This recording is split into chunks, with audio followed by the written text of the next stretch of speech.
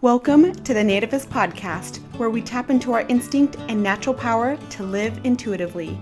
The ultimate goal is to leave the world healthier and more beautiful than we found it. It all starts on the individual level by cultivating our mind-body connection. Whether you're on a healing journey or just want to look and feel your best, I hope by the end you feel a little happier, a little more inspired, and a little more invested in yourself and the world. Please remember to subscribe to this podcast and leave a review. Thank you. Hey, amigos and amigas. So happy you're here. Thank you. Thank you for taking this time for you, for taking this time for others. Especially with this episode, this is definitely one that has a ripple effect that applies to not only you and how you relate to yourself, but how you relate to others. And today's topic might seem a little heavy at first. It doesn't have to be. And hopefully you find some definite value from it. And today we're talking about grief. We're talking about loss. We're talking about how to handle your own loss because it's inevitable. It is a constant and it is universal. It's something that we all share, whether you have experienced loss thus far. It doesn't matter because you will. And you can let that tank you and tank your day and tank your thoughts, or you can accept it and figure out how to accept it, even possibly embrace it. That might sound a little radical, but again, doesn't have to be. It depends on your perspective. We get into that. We get into how perspective matters a lot.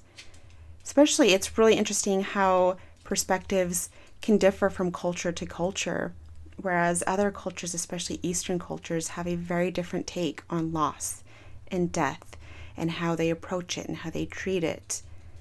And so think about that. Maybe widen your perspective, explore other ways of dealing with loss. And so that could maybe help you. Again, like if you've experienced loss or now or in the future.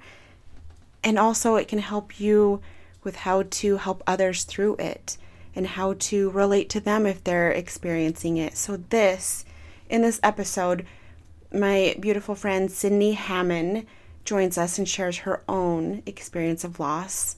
And she's a repeat guest. I've had her on before and she's talked about this, and she'll be talking more in depth about it, about her specific experience with loss. And so she provides some valuable, very valuable insights and tips from her own personal experience as well as her studies into forensic psychology. So she draws from that. So this is a very psychology heavy episode. I mean, shocker, you know me. If you've listened to this, you listen to any of my episodes, love my psychology. I studied psych too in college. And so love it. It informs so much of who we are and what we do, obviously, goes without saying. But what I want you to get from this is how to view loss of your own and also others, what to say. And this will help guide you through what to say to others and what not to say to others. If you recognize some of the things that have been said that we advise against saying, don't beat yourself up. It's a new day. This is a new moment. And just try to re-strategize going forward. And remember, everybody experiences it differently. So a lot of these are generalities, and maybe how I experience loss will be different from how you experience it. What helps me and what would help me hear you say might be different from what would help you hear me say, if that makes sense. And so just keep that in mind too. Basically just want to help us connect to each other, connect to ourselves, and try to be there for one another and try to expand our perspectives, expand our horizons, and just cope with the inevitable and even learn to be okay with it. And even, this sounds weird, I get this sounds weird, but even celebrate it in a way, because loss can enrich our lives in so many ways. And that sounds really weird. This is especially coming on the heels of me losing my dog. One of my dogs, I had two. I had one that I quote unquote adopted from my sister, got full custody after my niece was born, and recently had to put him down, and that was gutting. And then that first week, I was just a puddle of tears, and I would break down and just sob and sob and sob. And then weirdly, magically, the next week, I've just felt so at peace. And it's been a few weeks now and I still feel at peace. Who knows? There's still like that bittersweet longing and nostalgia. But again, who knows? Grief isn't linear and how we process it can all be different. So let's be gentle with others. Let's be gentle with ourselves. Let's not subject ourselves and others to timelines. And let's just try to learn how we can better be there for one another. I would love to hear what you think about this episode. Thank you so much. And here it is. Love you all.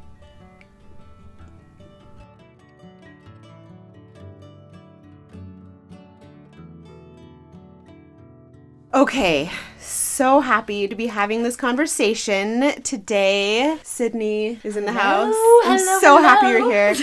Me too. I am too. Really, and I don't just say that tritely. Absolutely mean it, because this is a conversation that needs to be had. Oh, yes. That oh my God. You need to listen to. Yes. You need to have. You need to think about. And that's because this applies to all of us. To everyone. Every single one. If you're a human being, yes, loss applies to you. You're going to deal with it. Yeah.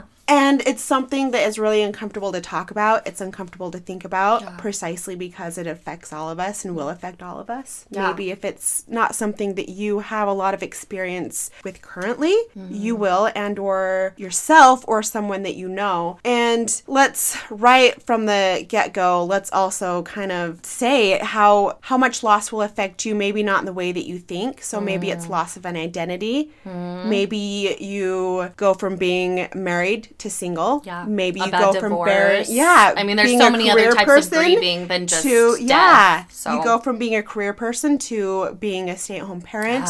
Or, oh God, no. Yeah. Or you lose a pet.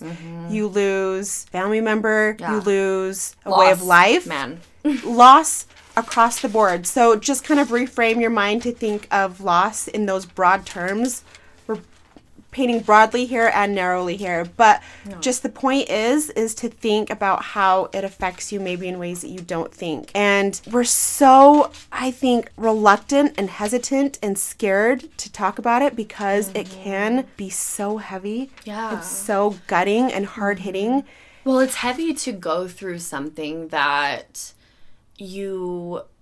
changes you completely. Yeah. I mean, you are completely changed by loss and everyone in different ways and everyone by different means, but it's scary to be like, oh, I'm this person today and I don't want to think about, because change in and of itself is scary.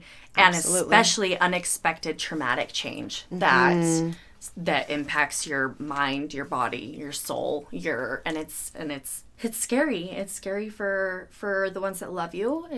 And that's kind of what I want to talk about as well, is how the ones that love you can help you through your losses and how you can help them, because like you said, everyone is going to deal with a loss, unfortunately, in some way or another. And it's something we have to talk about. Yes. I am tired of people not talking about it when it affects us all. Talking about it generally and talking about it specifically when it happens to you or to someone you know. Yeah. And so think about it in that way too. So whether or not you're currently dealing with the loss, think about how you can approach this and think about this in relation to someone who's going through it. Yeah. So think about this if you've lost and or if you're trying to help someone through a loss or relate to someone through a loss. And it's a conversation. I know that we keep saying this, but we can't emphasize it enough. Yeah. How important it is to have, but also how important it is to not avoid. Yeah. I mean, it's that awkward feeling that people are inevitably going to have about talking or trying to be there for someone that they can't imagine what they're going through. But that's just it. You can't imagine what they're going through. Even if you've suffered a loss, everyone's is different for everyone. There's this neuroscientist, I was watching her TED Talk the other day, and she was talking about loss and grieving, and she mentioned that 1 in 10 people will experience grief in a extremely detrimental, different type of way. And I'm like, 1 in 10 people. And we all go through loss. So like everyone, I can't do the math, but I'm like a lot of people in the world. A lot of humans. That's a lot, but I can do that kind of quick math. A lot. I'm like a lot. But that's, and And to the point that, you know, this trauma generally, and one thing I want to touch on too, being in graduate school for forensic psychology and learning about all of that, and then going through my own traumatic event, and really diving into mental health as much as I possibly can. I want so bad for humans to start using correct terminology when addressing certain things. Like, especially with trauma, we have got to stop being like, oh my gosh, that's traumatic, or that's a trauma, when we're just talking about a stressful situation. Because it really undermines when someone is talking about a trauma that they have actually gone through, which is actually, you know, a threatening to a person for injury or death, or something that they've witnessing something like that.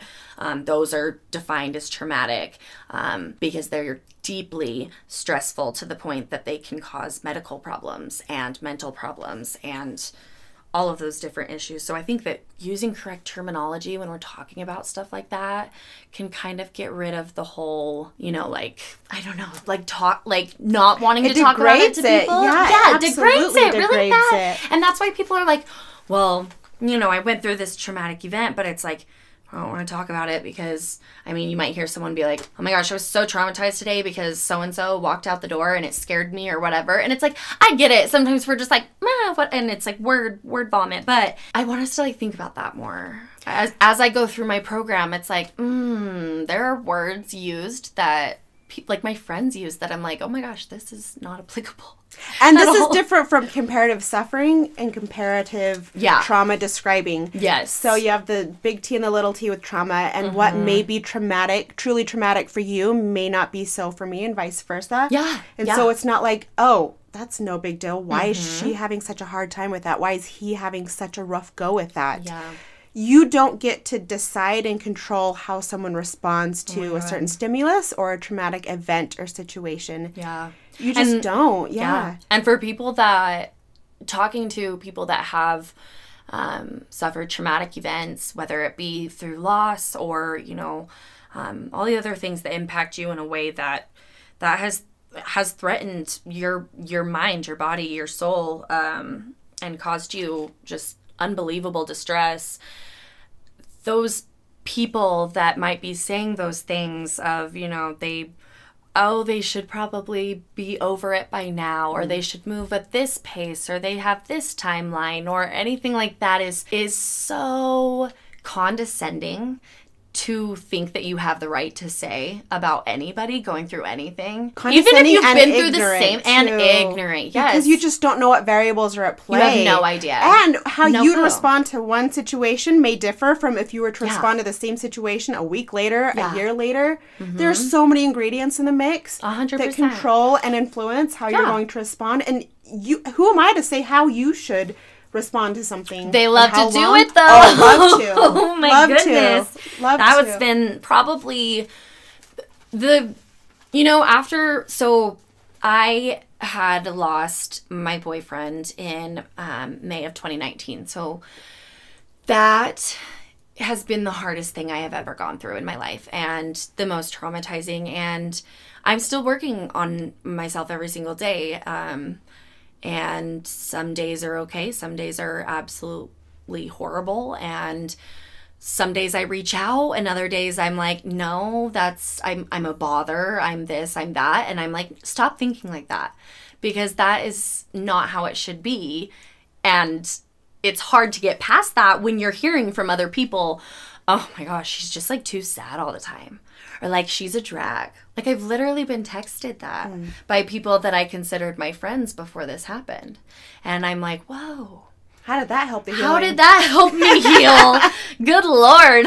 All right, let me just like get over it real quick. Like, boost. You know, and yeah, well, and healing has no time frame. And it's not linear. It's not linear. Oh my God. Like, it's insane, because the way that it affects your brain is going to be absolutely different for everyone, because we all have different chemical levels, and our personality traits, our characteristic traits are also different. I mean, think of how we view politics and all the different things. How come we are more comfortable talking about politics out at the bar than we can even talk about, like, you know, hey, you just lost your mom. I just want to let you know that I can't imagine what you're going through, and I'm here. And there's no need to, you don't have to get back to me or anything, but like, I'm here and I love you. And then, you know, okay. Yeah, that's wonderful. Like, I would have loved that. But I got a lot of, I didn't want to bring it up. I didn't want to make you sad. And it's like, before I had suffered this loss, before I had gone through this traumatic event, I was on that level too. I was like, I don't know how to respond to this. I don't really know how to. And then going through it, yes, definitely did help me more. But the information that we now have at our fingertips to be able to look into things that we can do and say, freaking do it.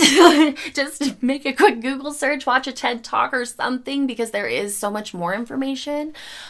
We do still very much so, though, lack information on grief because we aren't able to research it the way that scientists would like to. I mean, we can't, you know, do experiments on grief and take a couple into a room or take, you know, and be like, okay, you will never see this person again. Let's see how you react over the next few months. So that's the hardest part with grief. And that's why so many people are uncomfortable with it, because it's not backed by, you know, this is how you'll feel. These are the stages. These are, you know, and that's the other thing too that I really hated when people were like, well, you're just going through this stage. I was like, I've gone through this stage 12 times. Again, not linear. Again, yes. Absolutely. Can be cyclic. Yeah, yes. Absolutely not linear and just not the same. And that has to do with, you know, my characteristics and of course how my body and mind respond to trauma, and mine didn't respond very well. I stopped eating. I had no appetite whatsoever, and it was something that, you know, I like food. I would have loved to like eat, but I just could not eat. It was one of those things. I was drinking Ensures. I was like, okay. And jokingly, my friends would be like, oh my gosh, you're drinking Ensures. You're like a grandma, you know? And it's like, yeah. And I joke. And in the beginning, it was a little bit more hurtful. And then it was like, no, this is just like my life. And I had to just really accept that and go for that and know that if I want to be healthy again and work through this, this is a step I have to take. And other people need to just, if you're choosing to be in my life, if you're in my life, you're taking this step with me. And you're not going to tell me how to do it. We can't fix everything, guys. Like, you can't fix someone. You just can't.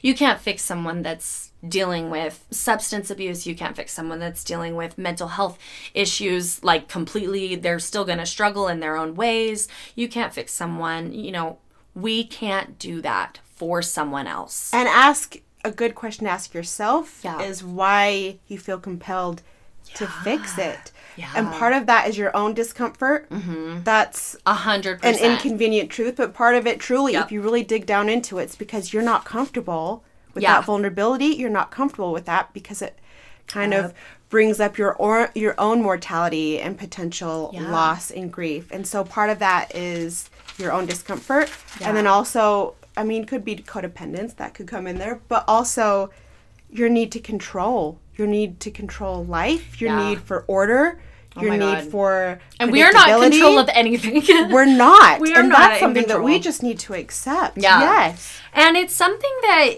as much as we, you know, people say it, it's like, I understand I can't control everything. Like, love you, Mom, but she's like, we can't control everything. And then I single-handedly watch her, like, control everything. And I'm like, well, you know, I get that. I get the want to and the need to, because the unknown and the things that we can go through or lose is absolutely terrifying. Oh, it is. It's absolutely terrifying. And you brought up a good point. That was something that I hadn't given a lot of thought to when I first lost Matthew, was how my friends were going to react to my grief, because that was not at all a thought that crossed my mind until being with my friends and having one of my really close friends that's been there for me from day one and really just been through it all with me, said to me one day, and I was really taken by it. She said, you know, Sydney, it wasn't until going through this with you and, you know, seeing you go through such an intense traumatic thing and your grieving process, that really made me think about how scared I am to lose someone one day. Mm. And I was like, like part of me felt guilt and bad for leaning on her and needing her through my process, because I did go, like, my process started at 22. That didn't mean, like, you know, hers should have or anything, or that she should start thinking like that. But it's also something that I'm not gonna stray away from people and kick people out of my life I'm an empath, but, like, if I need you, like, totally. I don't want to just spare your feelings. I'm going to need you. Otherwise, like, that's trauma, and what it does to you is, it can be deadly. It's very scary. Literally deadly. Literally. And that's important to remember. A good baseline rule of thumb is to just not add more to the grieving person's burden. Mm-hmm. So whether that's you projecting because you're thinking about your own issues or mortality or discomfort with the subject or the situation, like, oh, well, God, that makes me think of how this could affect me. This makes me think of what could happen to me in the future. Yeah. And or you're trying to control them, so that adds to their burden too, because you're not comfortable with this. Yeah. You're not comfortable with these big feelings. You're not comfortable with this subject matter, so you kind of want to just expedite it. They think that they're not grieving right. Yes. They're like, wait. Yes. You're telling me that, like, I should be in a different place by now? Right. Am I totally, like, not normal? Am I not okay? Am I... No. Ironically, that just delays it. So if you're trying to speed it along... yeah. Oh my God. My grieving process, I can honest to God say that my grieving process has been horrific in so many ways due to the fact that I've had to do so much alone. I have had to grieve so much alone. And while some of that is needed and healthy, and I wanted to be alone, there's so much that could have completely changed how I was grieving that day or that week or that night or anything like that, because of what someone would say or could say. And it's not that, you know, you just... I mean, if someone goes through something traumatic and you truly just can't take that on because you don't have the emotional capacity for it, be honest about it, talk about it, you know, have a conversation, but in no way, shape, or form is being a hostile person towards someone that you don't understand what they're feeling ever okay, and ever going to make you feel better or them feel better.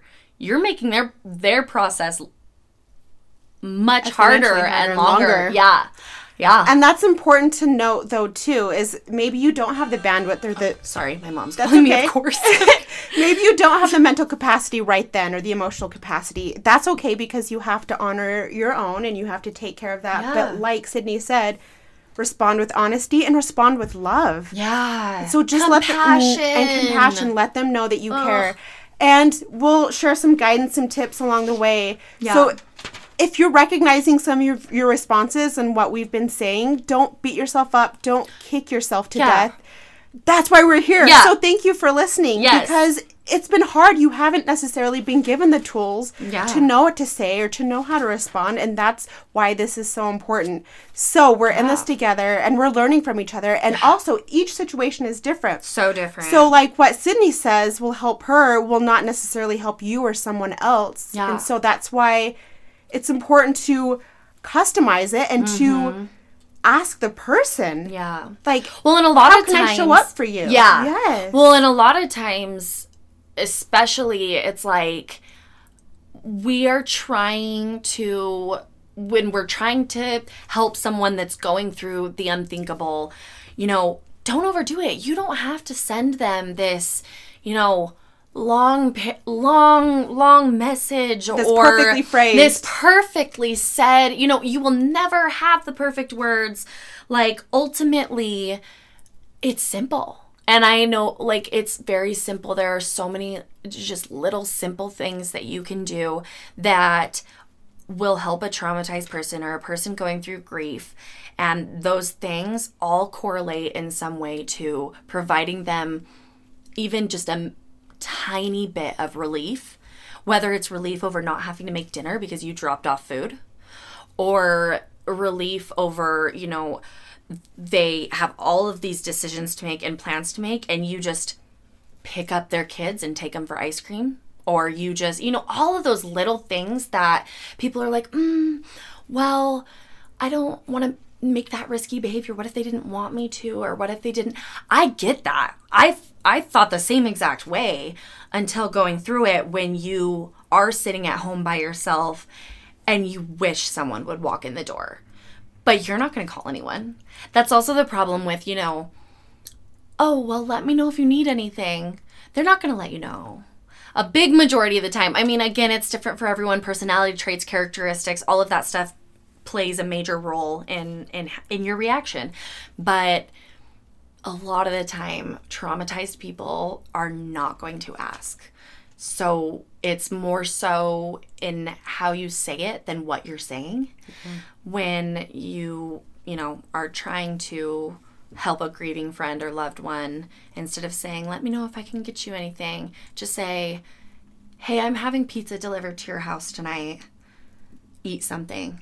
Love you. I'll talk to you tomorrow. Yes. Yeah. And or, because my God. I would always be crippled with indecision, like, oh, well, what if they have all these dietary restrictions? Or what if this? Or what if I'm intruding? Or what? Because I'm a very private person. Of what course. if they don't want me to intrude? And what if I'm violating or overstepping? So, bottom line, what the most important message is that you care. And that's what they are going to receive loud and clearly, is that you care. And so, like, what I've gotten in the habit of doing is texting the person and being like, well, initially I'll share my sympathy message and be like, you have no obligation to respond. Don't even worry about responding. I know that you're just overwhelmed right now and swallowed up in it. So I just want you to know that I'm thinking about you. And or if you're reaching out to somebody, even if this is something as simple as they're having a tough time with something unrelated. Yeah. Hey, here are 4 options for dinner. Cafe Rio. Here's Panda Express, whatever. And so you give them like 4 options. Do you have anything that you absolutely will not eat? I'm dropping this off at 7. Yeah. Just don't. And not making it like like them feel like you're taking pity or whatever, because that's not at all what it is. Yeah. And a lot of times that's how people come across, and it's not that they mean to. And I mean, sometimes maybe they do. They're like, I want to take care of whatever. But no grieving person is comfortable in honestly reaching out when they are low until they have healed a part of them. I know that literally it took me 2.5 years to even, when I was like in the dumps, like just not okay, to even send a text to a friend and be like, hey, I'm not doing too good. Can you like hang out this week? And then I can't have expectations on that though. And that's something I've had to learn too. I've had to learn like, okay, I can't just expect them to be like, yeah, for sure, I can do whatever, just because I'm dealing with this trauma, because I'm a traumatized human being. I can't, people do still have their own lives, but when it comes down to it, we're all humans. We're all in this together. We are all going to lose something, someone, go through loss. We need to be vulnerable. We need to have compassion. Being vulnerable is the thing that is going to lead to I love you said that, because I've been making notes, and that's like at the top bolded letter is vulnerability. And that is a portal. It's huge. It's transformative. It is what you need to bridge the gap, because and you had asked, why is it so much easier to talk about politics than it is to talk about grief? I mean, there are a few different answers for that. Part of it, it's easier for the ego to talk about, if you're self-soothing or whatever. Yeah. And, I mean, you know how people can get pretty heated about politics, and part of it is a way to make yourself feel better. Just touching on the surface, not digging into that psychologically, but it's so much easier because sometimes it can kind of boost your ego a little bit. Sometimes and if you're not directly righteous impacted. Anger, or you're not directly impacted, but that's exactly what I was going to segue into, because vulnerability is talking about grief. Yes. Because that brings up vulnerability, that evokes your vulnerability, because, oh, geez, that could happen to me, and or this is really uncomfortable. We're going to like connect human to human here. That can be really uncomfortable to think about that, and to get intimate and to face your own insecurities or like potential losses and somebody's loss, and it's just really, really tough, but it's necessary. It's so necessary. And not even, and so, you know, talking a lot about what other people can do for those going through traumatic events, or I also really want people that have been traumatized or, you know, are working through it or trying to find ways to cope, anything like that, to kind of talk to them as well, because it's so important to be vulnerable, even though you don't want to, or you don't feel like it's okay by society's standards. What is it, Jay-Z's quote? You can't heal what you don't reveal. Like, it's, like words of wisdom. Like, dead serious though. It is like, you know, it's the cliche little sayings that I find myself being like, no wonder. Yeah. Like, no wonder that is like a thing. That's why that's a cliche. Yeah, because seriously, if you're not showing that, if you're not, you know, openly being like, hey, I'm not good right now, you're not going to get what you need from someone, because, I mean, we can't read minds either. As much as we want to be like, hey, if someone's going through a hard time, just do things, just be there, you know, whatever. But also there's that traumatized person that has to reveal themselves in ways. And that's taken me a long time. I mean, and unfortunately, a big reason for that is because when I was revealing it, because I've always been very open person with my mental health and with that kind of stuff. I mean, when I started psychology, my psychology degree, 10 years... Oh my god. Oh my gosh. No, not 10 years ago. I was like, holy cow, how old am I? See, numbers, not my thing. But, you know, I have always just been an empathetic person, really looked into that. And when you're traumatized and you're going through hard situations, if you are not opening yourself up to people to help you, at least in some type of way, I mean, it does not have to be your neighbor that you know, you're crying past, that you have to like be like, I'm just not okay. That's not comfortable for you. And sometimes like you don't want to do that, but sometimes just let yourself feel it all. Let yourself open it up to somebody, because you could be in trouble. You could really be dealing with something that is changing not only core characteristics of you, but your health. Like, oh my God, my health has taken such a turn in the last 3 years that I've been extremely scared. I've been, you know, other times I don't care. I've, you know, all of these emotions and thoughts, and I would love to talk about them with, you know, a friend, without my friend being like, you're dramatic, or, you know, whatever they think my problem is. My problem is my problem, and it's what I'm telling you it is. Yeah. It's not what you're telling me back that it is. Yes. I can't, like, oh my God, that's like, I hate nothing more than when I'm like really like, all right, I'm revealing, like, I'm going to talk about this. And then I am just shut down by, you know, someone else has gone through this too, Sydney. You haven't had it that bad. Or, you know, this. The comparison. I'm like, oh, man, that's okay. And then that traumatized person backs off. They don't feel comfortable revealing anymore. I mean, I know that I went through that. Oh, man, the friends that I, you know, along the way I lost, and the friends that have stayed, and, you know, the people that have really just come forward, and the people that you thought would be like such a huge help ending up just making it worse, maybe even. Yeah. It's just those things you're not ever prepared for, and you're already going through a traumatic situation. And so when you open yourself up like that to people that you trusted, and then you get backfired on, and then you close that all in, that's when the health problems start. And that's exactly what happened with me. In the first year, I completely stopped eating. I had no appetite whatsoever. Like, it was gone. I could not eat food.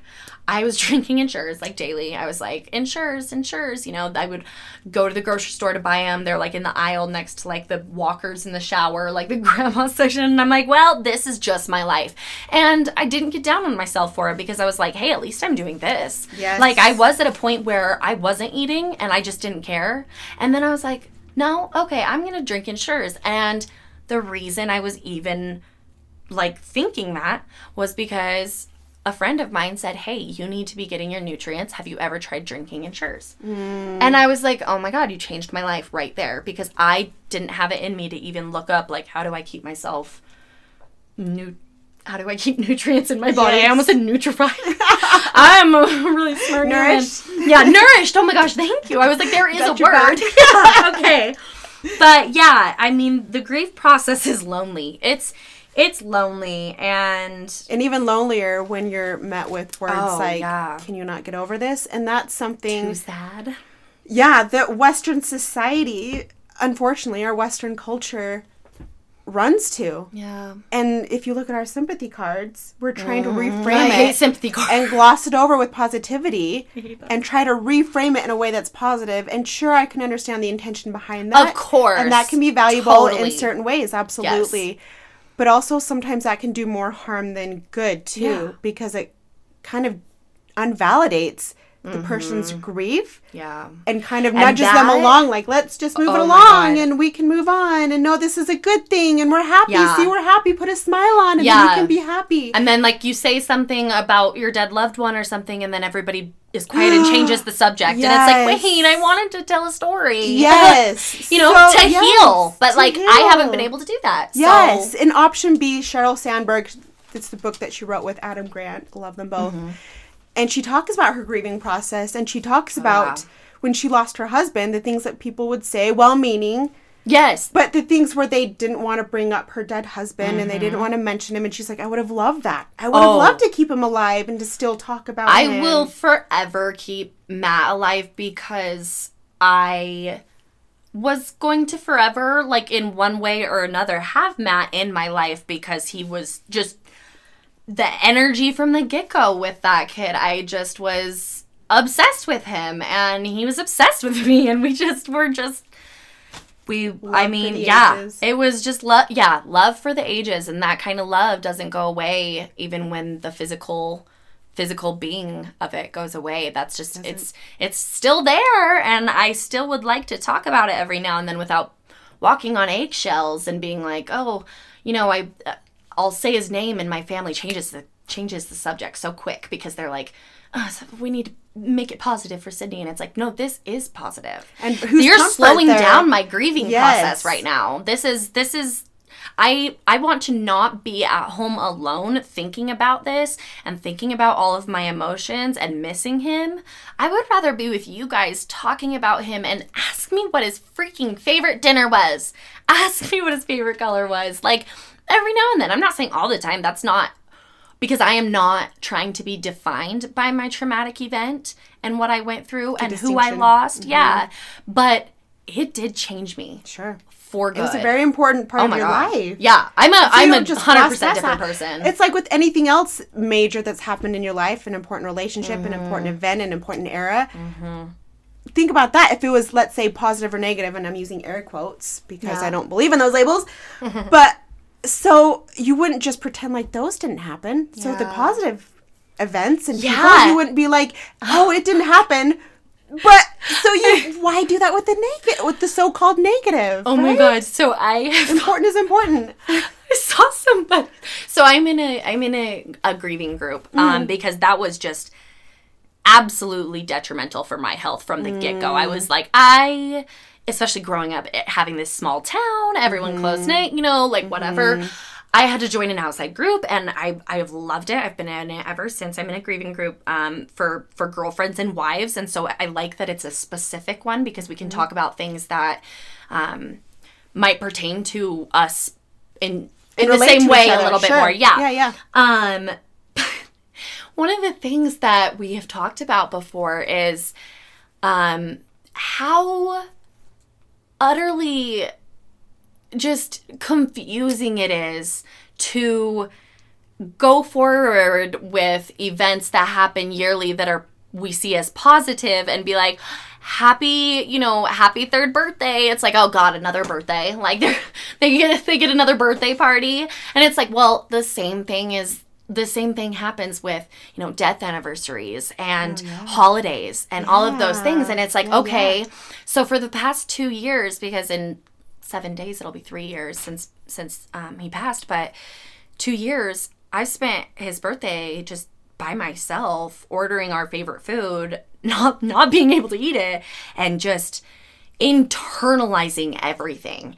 And oh my God, that's so unhealthy. I should be externalizing it and celebrating him. And that's what people say. They're like, well, you should be celebrating him this day. And it's like, I'd love to. Could you celebrate him with me? I can't I'm just, I'm sitting at home with my cat. I'm like, I love it. But like on days like this, when it is more so, maybe I can't be alone. But humans are not meant to be alone.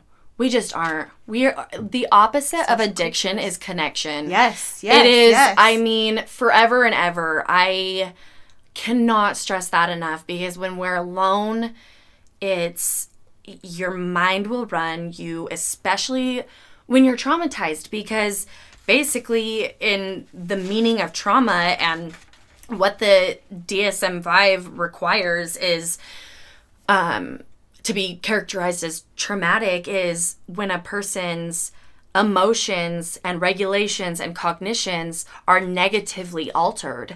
And that's not a choice. No. That's like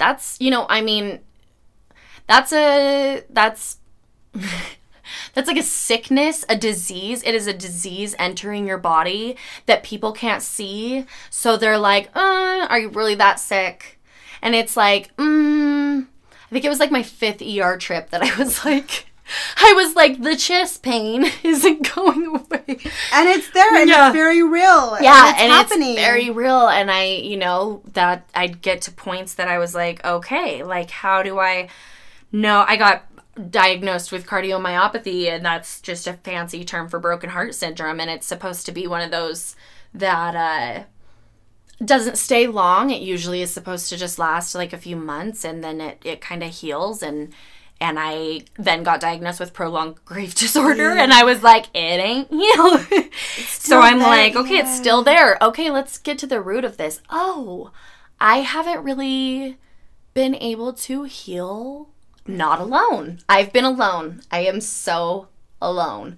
And that affects oh my God, and the healing process. Oh, 100%. Well, especially because when you are a traumatized person and it negatively affects your cognitions and your emotions, you aren't going to be the freaking life of the party. No, yeah. I'm sorry. I am not old Sid. I can't tell you how many times I have said that to people. I'm like, I'm sorry I'm not old Sid. I'm sorry I'm not old Sid. And it's like, well, if you even liked her before, I don't know. She was wacky too. But, it's just, I'm not. And I had something happen to me that changed a lot of me, because that's what it does to your brain when you go through a trauma. I could not control that. And for the people that think that anybody can control that just because they hide it better or don't talk about it as much, that's not real. It's just not the way it works. We have these emotions as human beings, and trauma affects a person's ability to feel the full range of emotions. Like, oh my gosh, I have multiple times been like, I feel nothing. There is nothing there. I have lost it. And I'm like, what's wrong with me? Like, what's going on? And then I talk to, other people that are, in my grief group, or I have, talked to my doctor out of the 700 times I visit and go in there. And it's like, no, so cognitively you lose the ability to feel a full range of emotions that you were able to feel before. And some of that can be irreversible if you don't use the right coping mechanisms and get on top of it. and have support. You just cannot get through traumatic events by yourself. No, and your body's responding to it and dealing with it, whether you consciously are or not. And that's why when you repress, however you're dealing with it, your body is absolutely somatically dealing with it. I don't know if you've heard that quote, your biology becomes your biography and your biography becomes your biology. It can change your brain chemistry, and we were just geeking out over The Body Keeps the Score.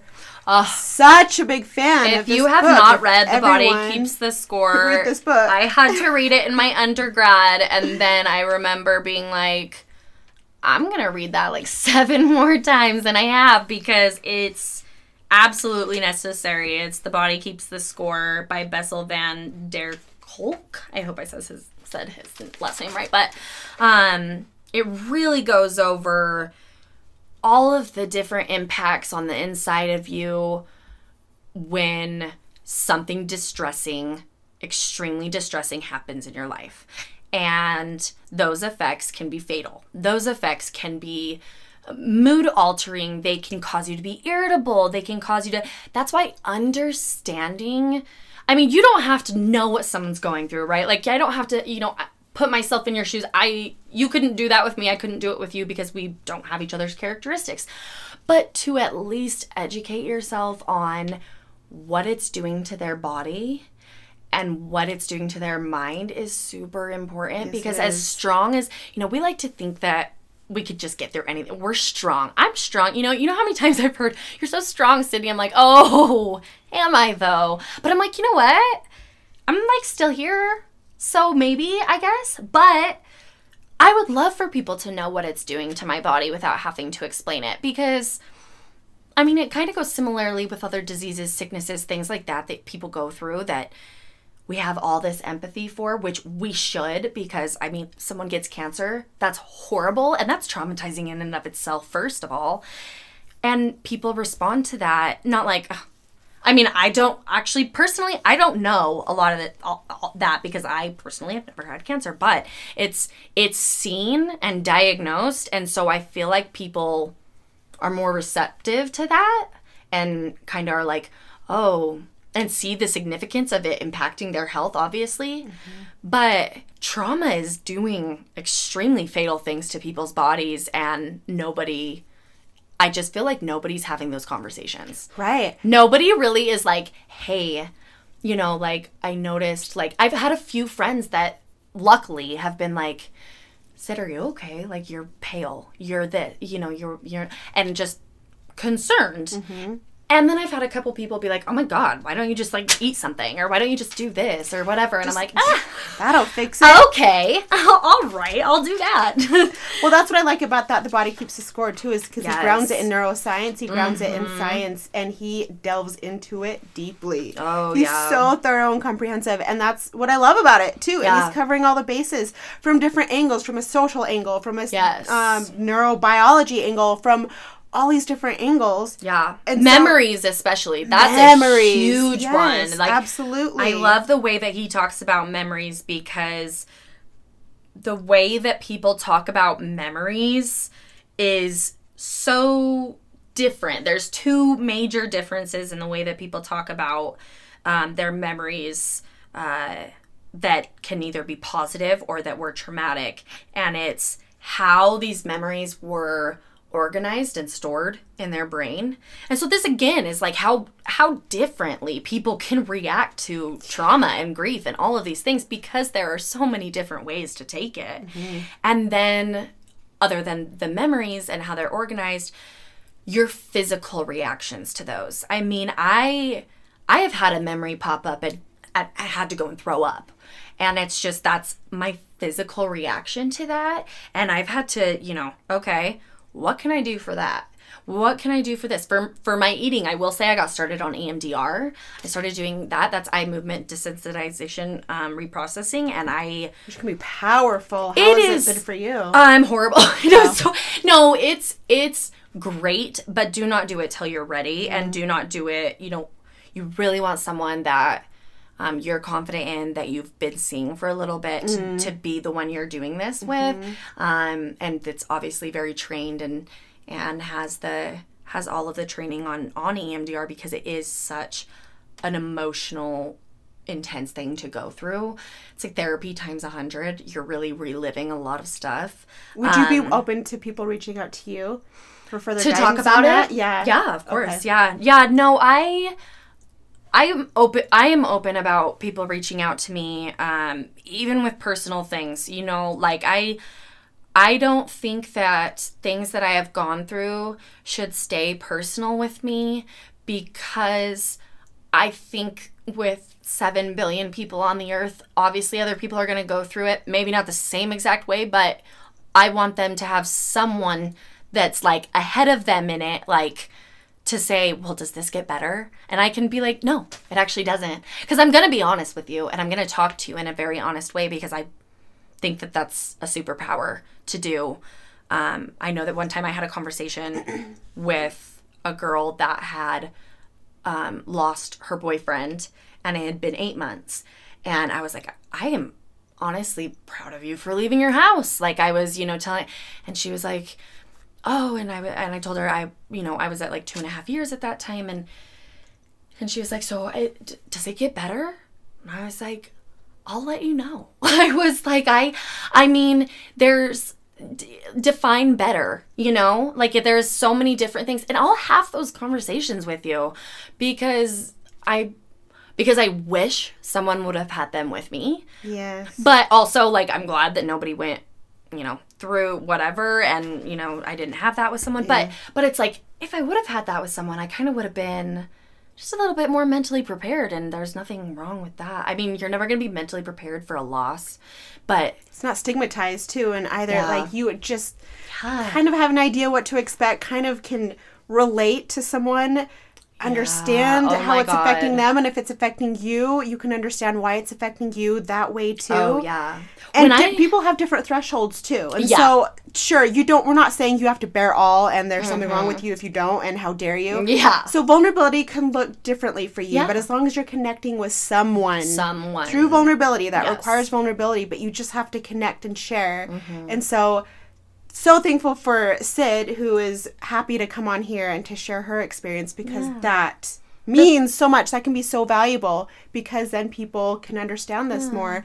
And that's why it's important to talk about, because then we can understand, oh, this is an okay experience to have. This is a human experience to have. This is natural. That was one of the biggest things in talking to someone that had gone through the exact situation, her boyfriend passing away. And so in talking to someone that had just been through really like, the same situation as me, but just being not as far along, and talking and telling her, at her point, what I was doing and what I was going through and what I was feeling, and seeing on her face the relief and the and yes, she started bawling, but I was like, I'm not gonna tell you anything different. I want you to know that you're not crazy. I know that one of the things was feeling just that you're doing everything wrong, or that you are, if you even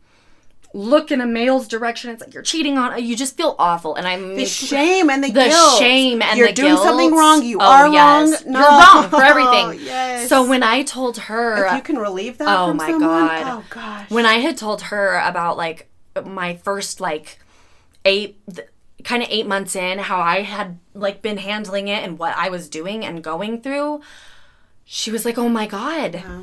I have been doing the same thing. I thought I was crazy. I'm like, no, you're not crazy. And so just as much as we've talked about how people go through grief and loss and all of these things differently, we are all humans. Yes. We are all, we all need that connection and help. And if you're able to talk to somebody about it that you don't relate to, that's great. You're still able to talk.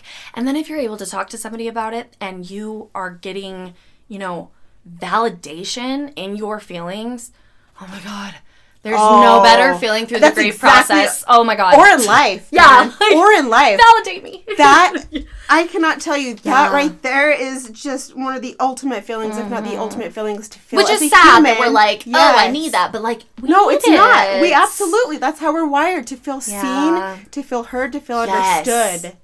Yes. Cannot and it just, emphasize that enough. And it just multiplies when you're going through grief, because you're going through something that you're like, I extra need to be seen. I extra need to be heard. But you're not going to go forward with that because you don't want to, I mean, this stigma or not talking about it because we don't want to, get into it or feel awkward or whatever. Ditch those thought processes as best as you can, because all it's going to do is help people. I mean, the health deficits that people face from bottling everything up. I know, you hear it from the time you're a kid, don't bottle it up, talk about it. But, traumatic experiences, you bottle those up and they don't just disappear. Oh, God. They're in your body. Yeah. So it will fester. Mm-hmm. And what you repress continues. Yes. And what you try to shove down, it will persist, and it will pop up somehow in some usual toxic way. You'll feel awful. Usually the people around you feel pretty awful, and they're like, oh my gosh, I wish you... Manifesting as bitterness or resentment or anger or... Irritability, all of that. And or it takes a toll on your body. Again, it will affect you. Yes. It does, and 100%. People around you. And, and if you're not able to talk to those people without feeling like you're bothersome, or being told when and how to move on, and that, those feelings that you're having aren't going to do you much good. It's like, okay, but I needed to feel those. Can I talk to you about those? Because you've got to talk about them so that you're able to not be alone with those thoughts and feelings. And it can be uncomfortable for people, but it's not about you. Yes. It's about that traumatized person that is, maybe it's finally, or maybe it's they're opening up to you. I think the worst possible thing you could do is shut them down when a traumatized person is opening up, because it is so hard to do, especially if they're having health problems. I mean, I've been... I'm very open with it with my friends and my family, with my heart problems that I've had, because I'm like, I need to talk about it. I don't want to be scared sitting at home thinking about this by myself. And I want to be able to talk to you guys about it. And also, I was diagnosed with prolonged grief disorder. And I remember after I was diagnosed with that, I went home to my family and was like, I don't want to be rude to you guys, but a little bit of this is kind of your fault, because I wasn't able to grieve properly. Because I felt like I was walking on eggshells and I couldn't talk to anybody, because you all were like, no, don't make her, it'll make you sad, it'll do this, it'll whatever. No, that's not it. That's just not, I wasn't able to grieve properly, and so it caused my grief to take a worse turn and a longer turn. And I've had a really hard time coming to terms with that. I can imagine, and I'm so sorry that's been your experience. And it's hard if we're not given the tools that we need to know how to respond. Yeah. Mm-hmm. And so we've talked about a lot of what not to do. And again, if you've done this in the past, this is how we learn. This is how we all get better. Yeah. The more we learn, the more we know, the better we can be and the better we can do. So hold space for the person. That might be an annoying catchphrase that you've heard 1,000 times, but it's because it's true. And that just means allowing the person to feel their feelings for however long, to say what they need to say, to not try to control it, to not try to jump in and fix it, to not try to minimize your own discomfort, and not whether or not you realize you're doing it. Yeah, and not because you're not a good enough friend to help them through or anything like that, but just because this is not something that can be fixed. Just like you can't fix mental illnesses with, sometimes you need antidepressants. Sometimes you need, you can't fix diseases without medicine. You can't. It all goes along in that cycle, because we have to start looking at trauma as a disease, as something that happens to someone that they can't come back from on their own. Right, and that indicates that it's long-term, typically. It's not an acute injury or wound that you can just pour some medicine on and it's going to immediately make it better. I would have bought it all. Yes. And just think about that, too, as you're responding to someone who's having a hard time. Yeah. You're not going to have the perfect phrase that is going to undo the trauma. We don't even want that. We don't even want that at all. Like, I never once was I like, I wish they put more thought into that message. I wish that was 300 characters instead of 250. Like, you know, like, I don't need that. I don't want, like, I don't. It's just, it's not what you're thinking about or feeling. You provide me any type of, like, little relief or that I can talk to you without feeling like I'm in the wrong for feeling things. That's, oh my God. You just helped me like that's immensely. You're trying to provide relief. You're not trying to fix it. You're not trying to undo it. Yes. You're trying to provide relief. And maybe that looks like you don't know what to say. Yeah. And so that's what you say. Yeah. I don't know what to say, but I'm here for you. Yeah. I'm here to bear witness. I'm here to validate your feelings because the feelings aren't right or wrong. Feelings are feelings. Yeah, you don't get to tell somebody if their feelings No, are your feelings aren't right or wrong. Or for how long they can have them. Yes. Yeah. And so you're there to provide relief and to just be there for them and with them and however long it takes, like Sydney said. And that's and sometimes it's forever. I mean, you're never going to, you know, you might be healing from this your whole life, but who you are and whether or not you stay that irritable, sad, introverted person that hangs out with her cats every day, like myself, or you start leaning on people more. You start reaching out. And those people lean back and they, you know, they're not sending me gift baskets and that's not what I want, but they're just sending me a text that says, hey, sending you my love today. This must be so difficult for you on what you're going through. No need to respond. I love you.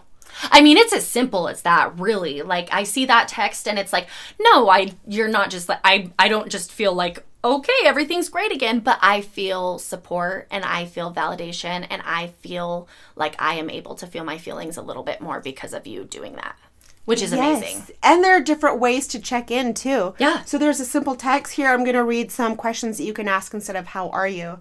We don't like how are you? What is something interesting that happened today? What have you been reading, listening to, watching lately? How can I make your day easier right now? Oh my God. What has improved for you today? What did you do to take care of yourself today? Have there been any changes in how you're feeling? What made you smile today? Oh my God. What has been hardest for you this week? Is there anything you want to talk about from your day? How did today compare to yesterday? If you could do any part of today over again, what would it be? What would you like to be different tomorrow? What was the coolest part of your day? What are you most excited for this week? What do you wish you did more of today? And so I have some more. I haven't been asked like a single one of those. Like it might, like I'm obvious. I've got a lot of like memory loss problems after all of this, but it's mostly short term and I can't remember much in the beginning. So it's like in the beginning, obviously when it was everything and everyone and I might have, but those are not questions that I have been asked in a really long time, or if at all. It's not, you know, not even by family. Seriously. And those are things that, like, while you were reading them out loud, I was like, I would have loved to answer that. Oh, my gosh. I would have loved to answer that instead of, well, why are you still, like, sad? Like, what, you know, like, well, what do you want to do then? Like, you know, I just... pushes up. Yeah. That's one more thing that you have to deal with, one more thing you have to think about and answer and take care of. And like telling you about, you know, like especially you saying like, what have you been watching or reading lately and stuff like that. That can be huge for people because to get their answer, you can kind of be like, okay, that's probably helpful with their process. Or you can be like, oh, that's interesting. Like, you should tell me about that. Yes. And just like, whether it's getting their mind into a different mindset or you say, oh, I want to watch that with you. Yes. Like, there's just so many things that can come out of telling a traumatized, grieving person these type of things you were reading opposed to the awkward thought of, I just don't want to bring it up and text them and stuff. I don't want to make them sad. We are already sad. Yes. We are sad. Yeah. And questions like these structure it for you. So it's not like you have to kind of try to temper, like, how am I going to respond? Are they in the mind space that I can actually be honest and say how I'm feeling? And or like, then you have to think up whatever. when you ask pointed questions like that, pointed in a good way, then it structures it. It gives it direction and flow, and then it's something that they can grab onto, and it's a baton that they can take and run with, and then you can follow their lead instead of them like just putting more. Again, you don't want to burden them with any more. You're trying to provide relief instead of... Well, it's also one of those things, too, that it's like you say that, and then... You know, so say that was a hard day for me, so I kind of just told you a little bit. And then another day I'm having a good day. Yeah. And I remember you asking me those things, so I text you and I go, hey, that show that I was talking about the other day, do you want to come over and watch it tonight? Yeah. It gives me, like, the strength. You really do get your strength from other people. I can't, like, say that enough. Like, I have been so weak, and my strength has come from other people in so many ways. And my weakness has came from other people in so many ways. I've felt like I've taken steps backwards because of things people have said to me. And the steps forward are just amazing to make because you feel the progress.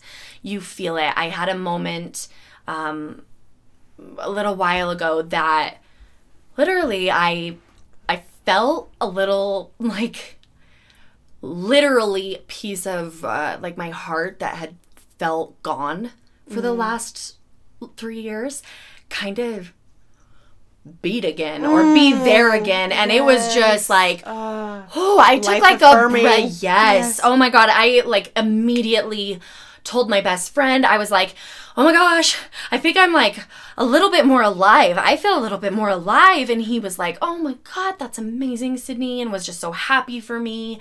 And those things too, please celebrate the growths, the things that they do that might seem little to you, but took them all the courage in the world. I mean, there are just so many things that I haven't been able to do that I'm like, once I'm able to do that, or once I get that feel like that emotion back, because I'm still working on my range of emotions and how many I've lost that I would love to have back that I don't yet, but that I'm working on. But those aren't going to be fixed by anybody. You can't make me feel an emotion, so don't push an emotion on me. Yeah. But once I get there, let's celebrate it. Yes. You have to celebrate your little successes when you are traumatized, because otherwise you just are focused on what you need to fix and not what you did. Like, oh my gosh, I made that move. I did that. Like, I remember, like, when I first went to the ER for my heart, I was like, I felt stupid. I was like, this is not whatever. And then when they, like, told me what was going on and all of that, I was like, okay, I feel like better kind of knowing what's going on. And that was like actually important for me to go and do. I don't, and I wanted that to be celebrated and not looked down on. Yes. So it's like those little successes. Would it help? How would you personally, would it help for somebody to like extend an open invitation? Because ideally they would notice them and be right there. Yeah, but that's just like not life. Sure. They have lives. Totally. Yeah.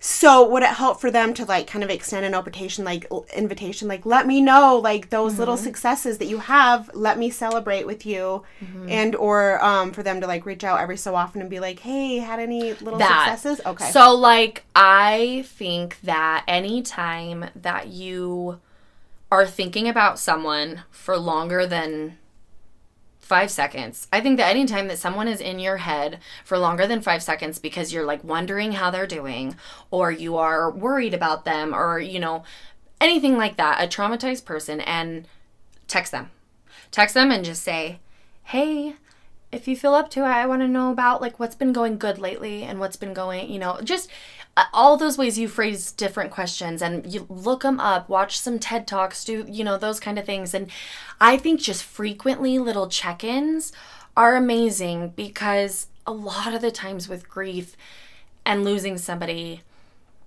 you got flowers everywhere in the first little bit, and then they die, and then people get over it, and people move on with their lives, and that's, they're supposed to. It's not like you're asking them. I'm not. No, put their lives God, no. on hold. Yeah. But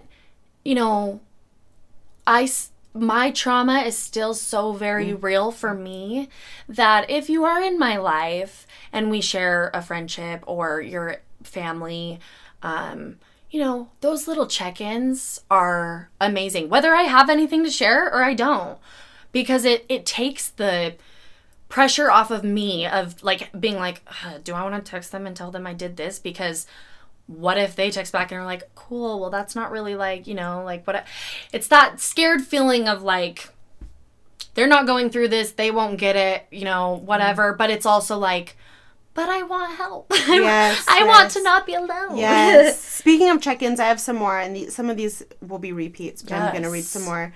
What's been the toughest part of your week? What's the best thing that happened to you today? Is there anything I can support you with? What's a reoccurring thought you've been having? Oh my God. I had a feeling like, I think that's going to hit. Oh my God, that one hit. What's the theme of your week? What's your biggest concern right now? What are you proud of? And what have you learned about yourself recently? Reoccurring thoughts. I cannot stress that one enough, because that one comes down to legitimately like possibly saving someone's life. I mean, I think of loss when someone dies in someone's life like this, like the people that are closest to that person are, 5 feet away from them, and that person, blows up. Those people are affected. And then the people a little bit further away, they're 10 feet away. They're affected still. It just didn't hit them as hard. Or, then there's the 20 feet away, all that kind of stuff. Those people that are closer, I mean, it is statistically shown that they'll have, suicidal ideation, suicidal thoughts. It's a normal thing. And to ask people about their reoccurring thoughts and with no judgment, and to really want to listen for an answer, it could save someone's life. Ooh, I mean, it could. And I'm not saying that you then would have to fix them. I'm saying that them even just talking about it and being able to say, I don't really want to be here, and not feeling crazy for it is so healthy, because it's like, oh my God, wait, you're not telling me, oh my gosh, you shouldn't feel like that. And then I'm even more negative about feeling that way, because you're not going to take the feeling away. I'm still going to feel like this. But you're telling me, yeah, I get that. That's you. You have a right to feel that way. But one day, you might not feel that way anymore.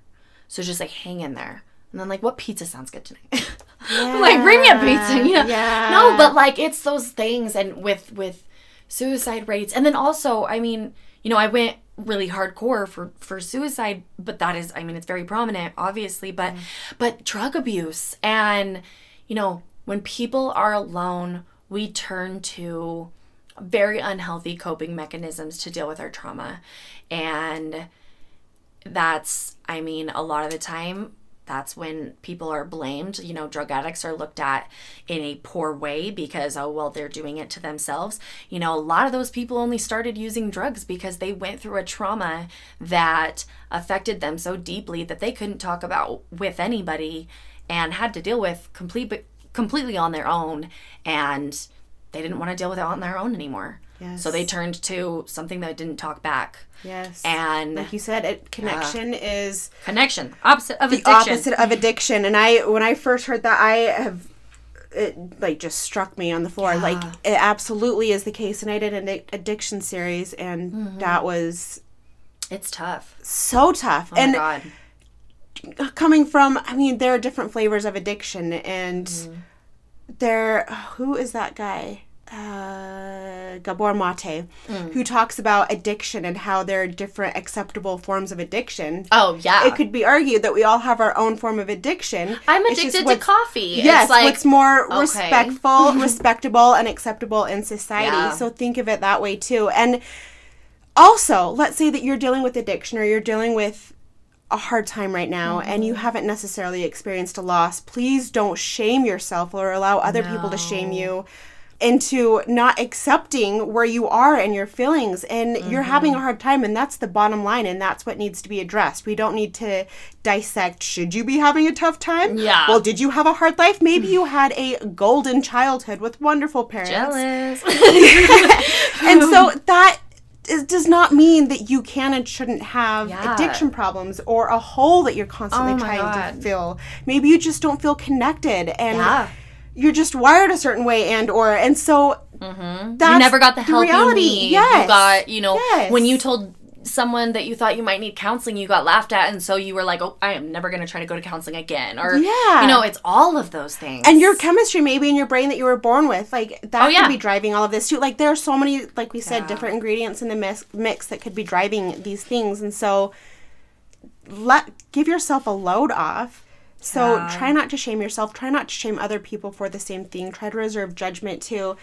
And just try to connect where and if you can. And part of connection, this is kind of in the same vein, kind of not, is to practice vulnerability and practice giving and receiving. And I did a recent post about friendship and receiving and not trying to always be the one who has it all together and the one who doesn't need anybody's help and the one who Yeah.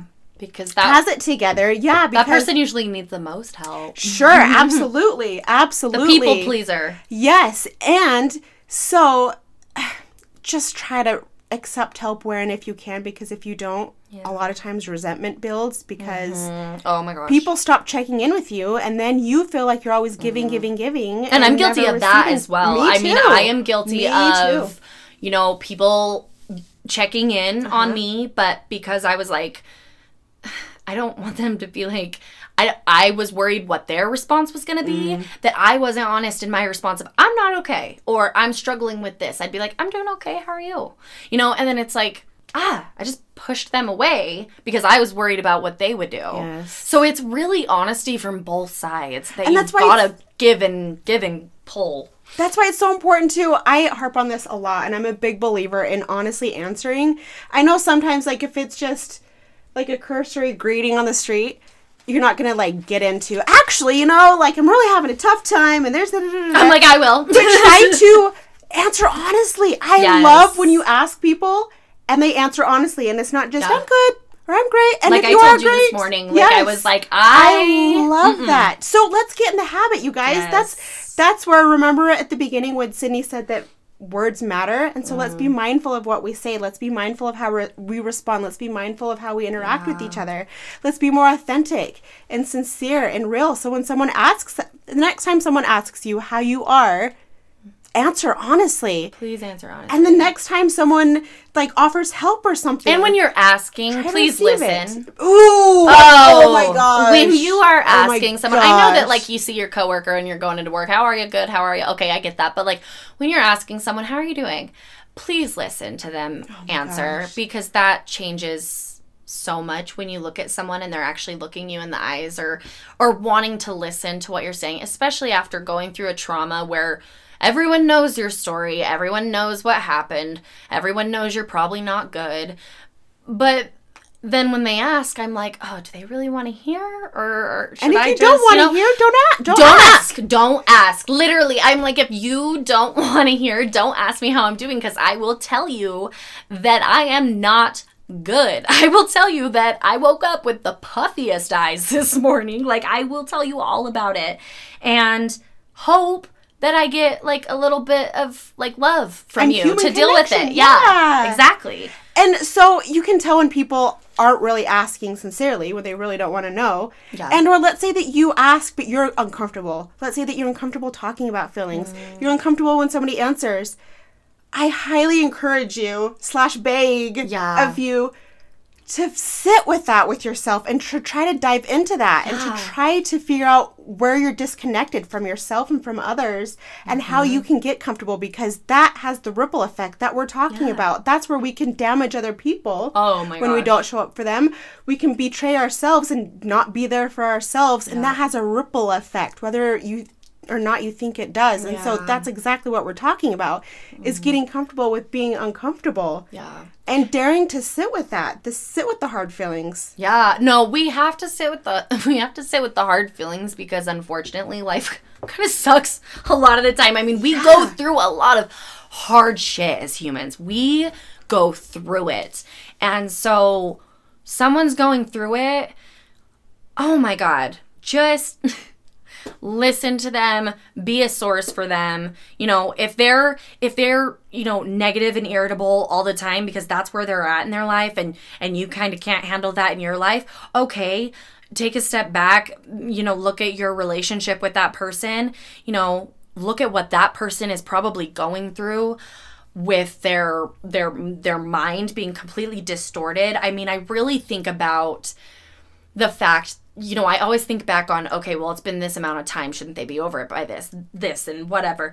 Because trauma is so much more than the story that someone is telling you about their trauma. Trauma is the physical sensations that they felt when that happened, and those physical sensations being just as present later on. Like the physical sensations that I felt when I was traumatized when Matthew passed away, I have felt. I have felt recently.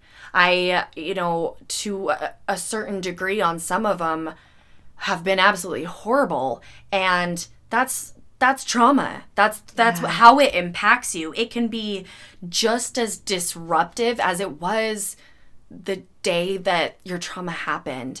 And that's something I really want people that haven't, you know, gone through a really traumatic experience, or that maybe have and don't know how to talk about it, to understand, is that's normal. To, you know, I mean, just to give a little example that's like, because no shame whatsoever, I was just feeling absolutely awful, and I just, not sick or anything, I just threw up thinking about it. I just threw up and was like, what? And I'm like, okay, but that's my body responding to this trauma and having a physical sensation that I had when the trauma happened. That happens.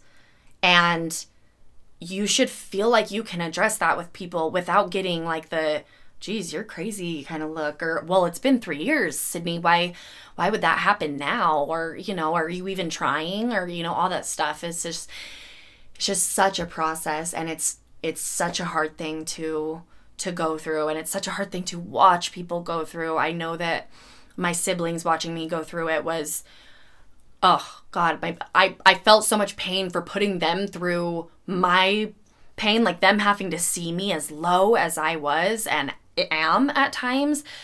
But you kind of need to see that to get the realization that this is more than you and me. This is a force. This is something that happened that I can't do alone, because we can't do it alone. No. I need to talk about it. I mean, I need to talk about it freely. Mm-hmm. I need to talk about it without tiptoeing around like on eggshells, that like, you know, my family's going to be like, oh, Sydney, you know, let's talk about something else. Because they're like, you know, you're not going to be happy until you stop talking about it. And it's like, that's not how it works. Yeah.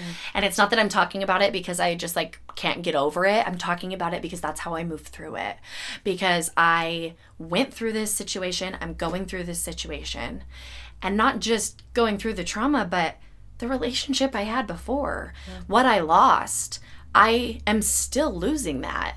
I was a certain person, and I was that person because I had Matt, and because I got to have my relationship with him, and because of who he was, I got to be this person.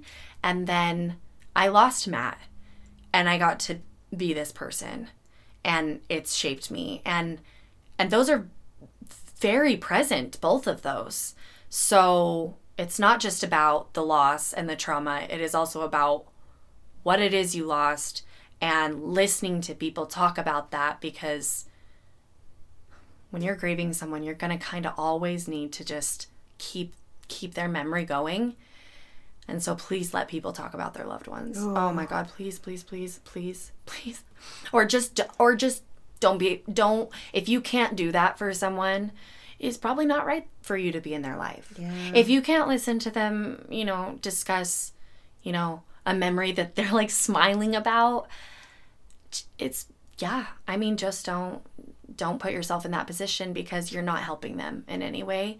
And I'm not like singling you out like, oh my gosh, you suck, but like maybe you're just not able to, and you have your own way, and that's fine. But that is something that I know personally deeply grieving that my grief process would be going a lot more, not positively, but just in a way that I felt more validated, that I felt better if, you know, I got asked or talked about things like that. And I'm not saying all the time, but every now and then, shit, it'd be nice.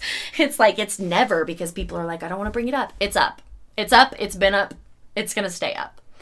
I didn't want to make you sad. I already went. Like, I'm you can't. You can't make me sad. Again, back to that, like, range of emotions that gets taken and that people can't feel anymore after trauma. I mean, that happens as well. So, I mean, just let people talk and listen and, you know, really listen to what they're saying, because a lot of the times they're not going to come right out and say, I'm feeling suicidal. They're going to come out and say, hey, do you want this and this? And be giving away some of their stuff. Or there's so many little signs. So I really just encourage you to do some research. Do some research online. I mean, just read some books on ways that it affects people and ways that it can come out in a bunch of different varieties. I mean, you would never know. Some days talking to me, I'm like, I don't shut up. I really don't. Like, I've been told this by everybody in my life. I'm loud and I don't shut up. Yeah, okay. I grew up with 3 brothers. I had to be in order to be heard, okay?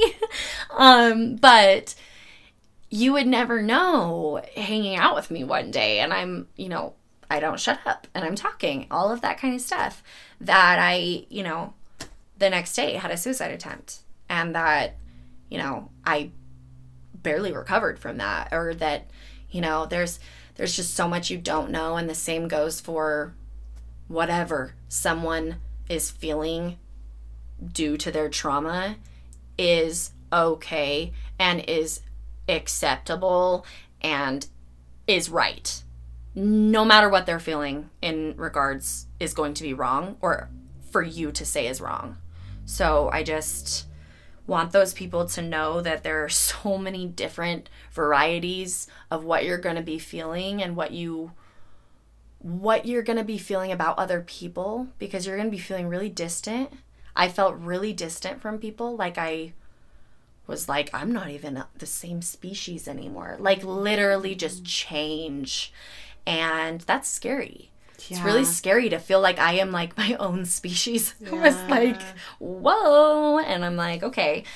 And it just takes the very base of it too, because that just kind of defies our evolutionary wiring, you know? Because then we just like literal survival instinct, because then you just, if you feel disconnected from people and distanced from people, you feel like you emotionally, physically can't survive. That activates that survival amygdala, mechanism. Your fight, flight, freeze response in your amygdala. And that's the other. You rely on people to survive and to live. And trauma impacts your amygdala so much so in that way that, I mean, I'll just be laying in bed and I will feel like I am fighting for my life because of thoughts and feelings I'm having. And it's real. And because, like I said earlier, those sensations that you feel during a traumatizing process, you can feel just as intensely present day. And it's years or years later or whatever, you can feel it just as intensely. And it's, those parts of your brain, I mean, I'll tell you, those aren't just something that you can be like, no, I'm not affected. They're affected, and you have to take the correct coping mechanisms, and you need support and someone to talk to, whether if you don't have, you know, those friends that you feel like you can talk to, or family you notice is just kind of sick of hearing about it, or you just don't feel comfortable talking to them. Therapy, counseling. I mean, I absolutely love counseling. I love it just for the sensation of talking to someone that's not involved in my life in any way, shape, or form. Yes. And just kind of getting there, like, oh, you've been feeling this lately. You know, just, I think that's always a great, I mean, even if you haven't been through a trauma, just go to counseling. And you don't have to wait till you're in crisis mode. No. That's good. Just maintenance for living. Yes. And also, just because you don't respond to certain things in a certain way just because you don't have the same sensations, the same bodily sensations, the same emotional responses, doesn't mean that other people having those different ones aren't valid or legit. Yeah. So leave space for variety and for people responding and reacting to situations and trauma in different ways. And so just because maybe something wasn't as tough for you and maybe it was tougher for you, don't invalidate someone else's response that may differ from yours. And be there for them if they're having a different reaction. Yeah. Well, it's all about learning from those experiences too of when you're talking to someone and how you are treated during those conversations goes into how you feel about yourself and what goes down in your mind. I mean, absolutely. Yeah, if we're shut down, like I've talked to people and been just completely shut down for what I was feeling. So I became sluggish. I was numb. I was back to just, why did I even try to do that? I'm going home. And then I was boring Sid that's too sad and, all those things. But I didn't care even about those thoughts about me. I just cared that I was shut down and it had that big of an effect on my body. And as long as people are either hyper aroused or shut down, they can't learn. Yeah. You're not going to learn from this experience or grow from your trauma if you are being shut down or hyper aroused. And it's just fact. It's fact for, even any experience in life, it's fact. That's how your body and your brain reacts.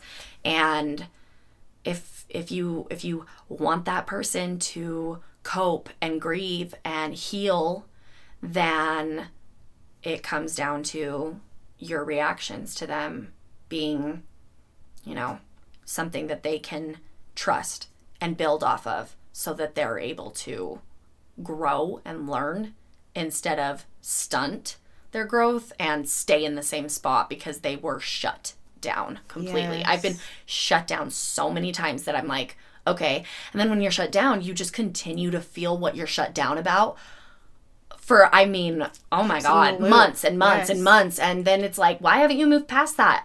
Because the last time I talked about it, I just like, whoa, and it's like, I got past the feelings of just feeling bad for wanting someone to talk to me because that's just, I have to. I have to have that. I talk a lot to my cats, but you have to have that human interaction of someone talking back to you, even if they are not saying anything that's whatever. They're not saying anything that's telling you, this is what you can do, this is what you can't do, but just listening and looking at you and giving you that, again, validation, baby. It's just so important. It just changes the way you heal and the way that you grieve. Totally. And you want people to feel safe with you too. So let's say that they are having suicidal ideations. Yeah. They need to feel that they can actually come with you. And trust isn't built overnight, and that safety isn't necessarily built overnight. And so if you're wondering, how do I have more patience with someone or with myself? How do I have more bandwidth? How can I show up better for someone? That happens when you connect to yourself, because the more connected to yourself, the more you can connect to other people. It's a direct proportion. It's a direct link. And so whether someone's dealing with short-term, let's say emotional hijacking from their trauma response or cognitive hijacking, let's say that someone is having a hard time short-term or chronically. With either of those that I totally lost my train of thought. But speaking of cognitive hijacking, speaking of short-term memory loss, there it is. Yeah, no kidding. But the more you can connect to yourself, the more you can show up for them. Which is an amazing point, and I'm so glad you brought that up because I almost forgot to touch on that with how important it's a psychology term that we use all the time, your sense of self. And if trauma is your response in your mind and body that's just, it's too overwhelming for you to handle. And so that's what trauma overall is. It's deeply disturbing and distressing, and it's causing, like I said earlier, that negativity on your cognitive abilities. So your abilities to make decisions are negative because that's what trauma does to you. You don't have a choice. It does that. So that's important for people to realize that, like, no, they're not trying to, stay negative. They're not trying to, or to tell someone, you're not trying hard enough. Oh my God, I will punch them. No, because they're trying. And sometimes there are things that you could do to try harder, but that's just not, don't say it like that. Try, yeah, exactly. And that's why educating yourself is so important. Yes. So by reading like this book, The Body Keeps a Score, just doing research here and there. I mean, we're not asking you to get a PhD in this. It's just to try to inform yourself more. Yeah. Sydney will do it for you. I'll do it. But that's just why it's so important, is to just learn what you can with this. And that's how you're going to be more aware, so you can have more patience with someone and understand, okay, that's why they're responding the way they are. Yeah. That's why they're not able to, in your mind, try harder. Yeah, and to cope. I mean, cope. In coping, this trauma causes that intense feeling of hopelessness. That's a feeling that inevitably comes with traumatic situations. And what that does is completely diminish your sense of self. And your sense of self is your perception of all of the characteristics that you possess, and then the perception of those characteristics. So that's what your sense of self basically is. It's your personality, your likes and dislikes, your moral code, motivation, things like that, and how those are perceived. And so if your sense of self is being diminished, you overall you're not healing, and you're not getting any type of hope to keep going, because you don't even believe in yourself. So that's a really big thing that I know I struggled with a lot, because, and even currently, I mean, I lost myself and I am still finding myself, and it's a really hard thing to do, to be like, who am I? And like not even trust yourself, and have, I have got, all the thoughts, and none of them are wrong. I'm confused, and I'm trying to figure it out, and being able to talk to people about it is just awesome. It's just really great, because then, it's, oh, you think that about me? It's like, as much as we tell people, like, don't listen to what people say about you, it's also like really nice to listen to what people say about you in certain situations. Like if I'm really needing to talk about my trauma, you're not going to hurt me by being like, hey, well, I think you could be, like, well, let's try like eating healthier. It's like, yeah, I do need to do that. Like I do need to do that. That's a part of me that needs to be put into my motivation. Boom. There's like a help in getting myself back. But it can't be pushed, can't be forced, it can't be fixed. It's something that I have to take control of, but that we all need to talk about with people that are going through losing themselves due to trauma, because it's common. And I hate saying this, but I'm like, it will happen to you. Inevitable. Dun, dun, dun. I'm like, and it will happen to you. Like, I'm sorry, like, loss in any way, shape, or form. I mean, it might not be to a certain gravity that scares you a lot, or it might be over that gravity. I know I got punched in the face, it felt like, with that, and it's just something that every human goes through, because every human has someone, has something, has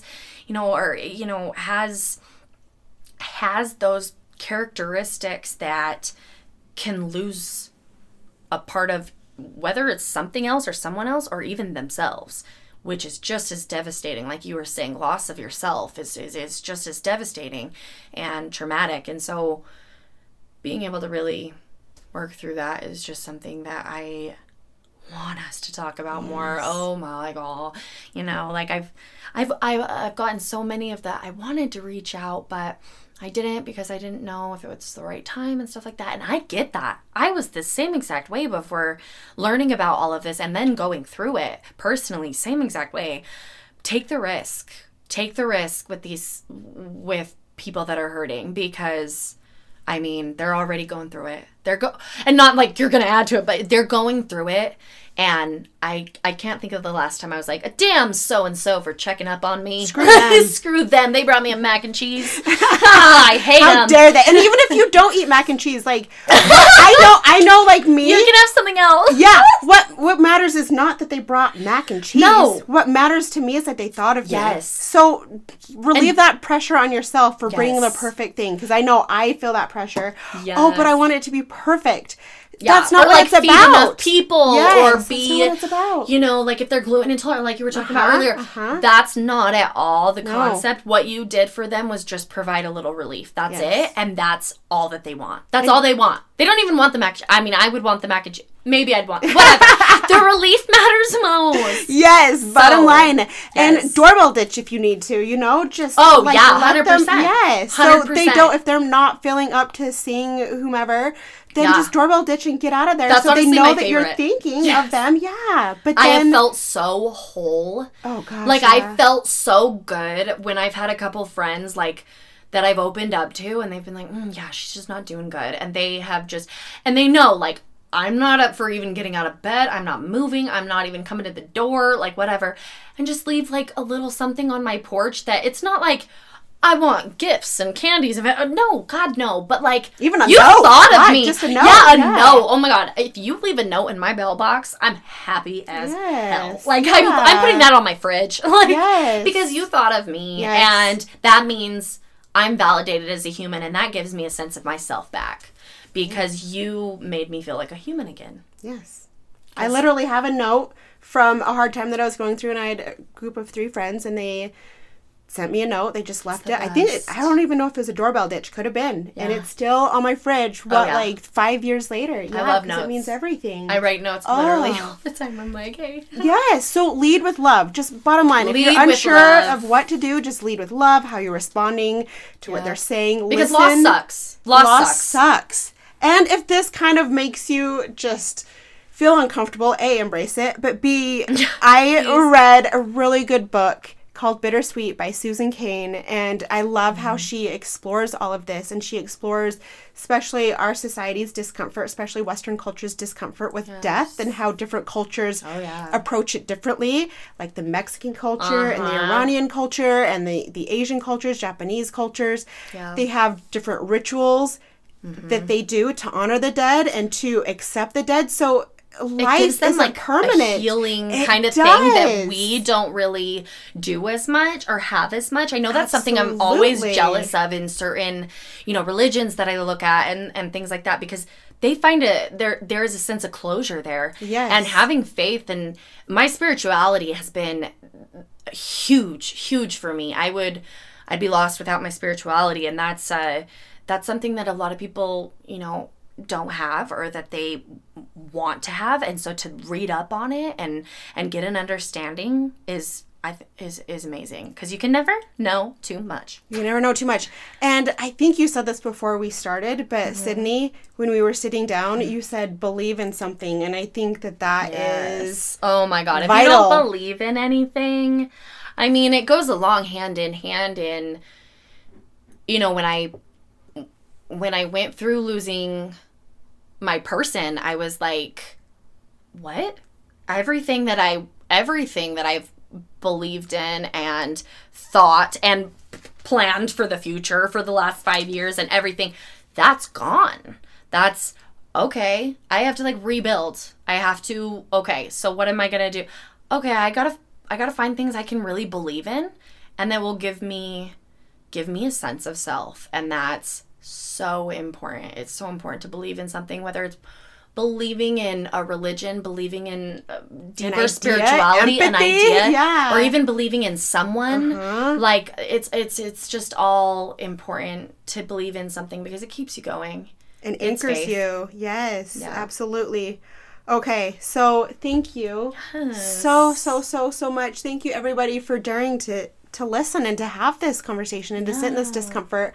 And again, books that we recommend: The Body Keeps the Score. Yes. Option B is by Susan Cain and Adam Grant. No, Option B is by, what's her name? Sheryl Sandberg and Adam Grant. And then Bittersweet by Susan Cain.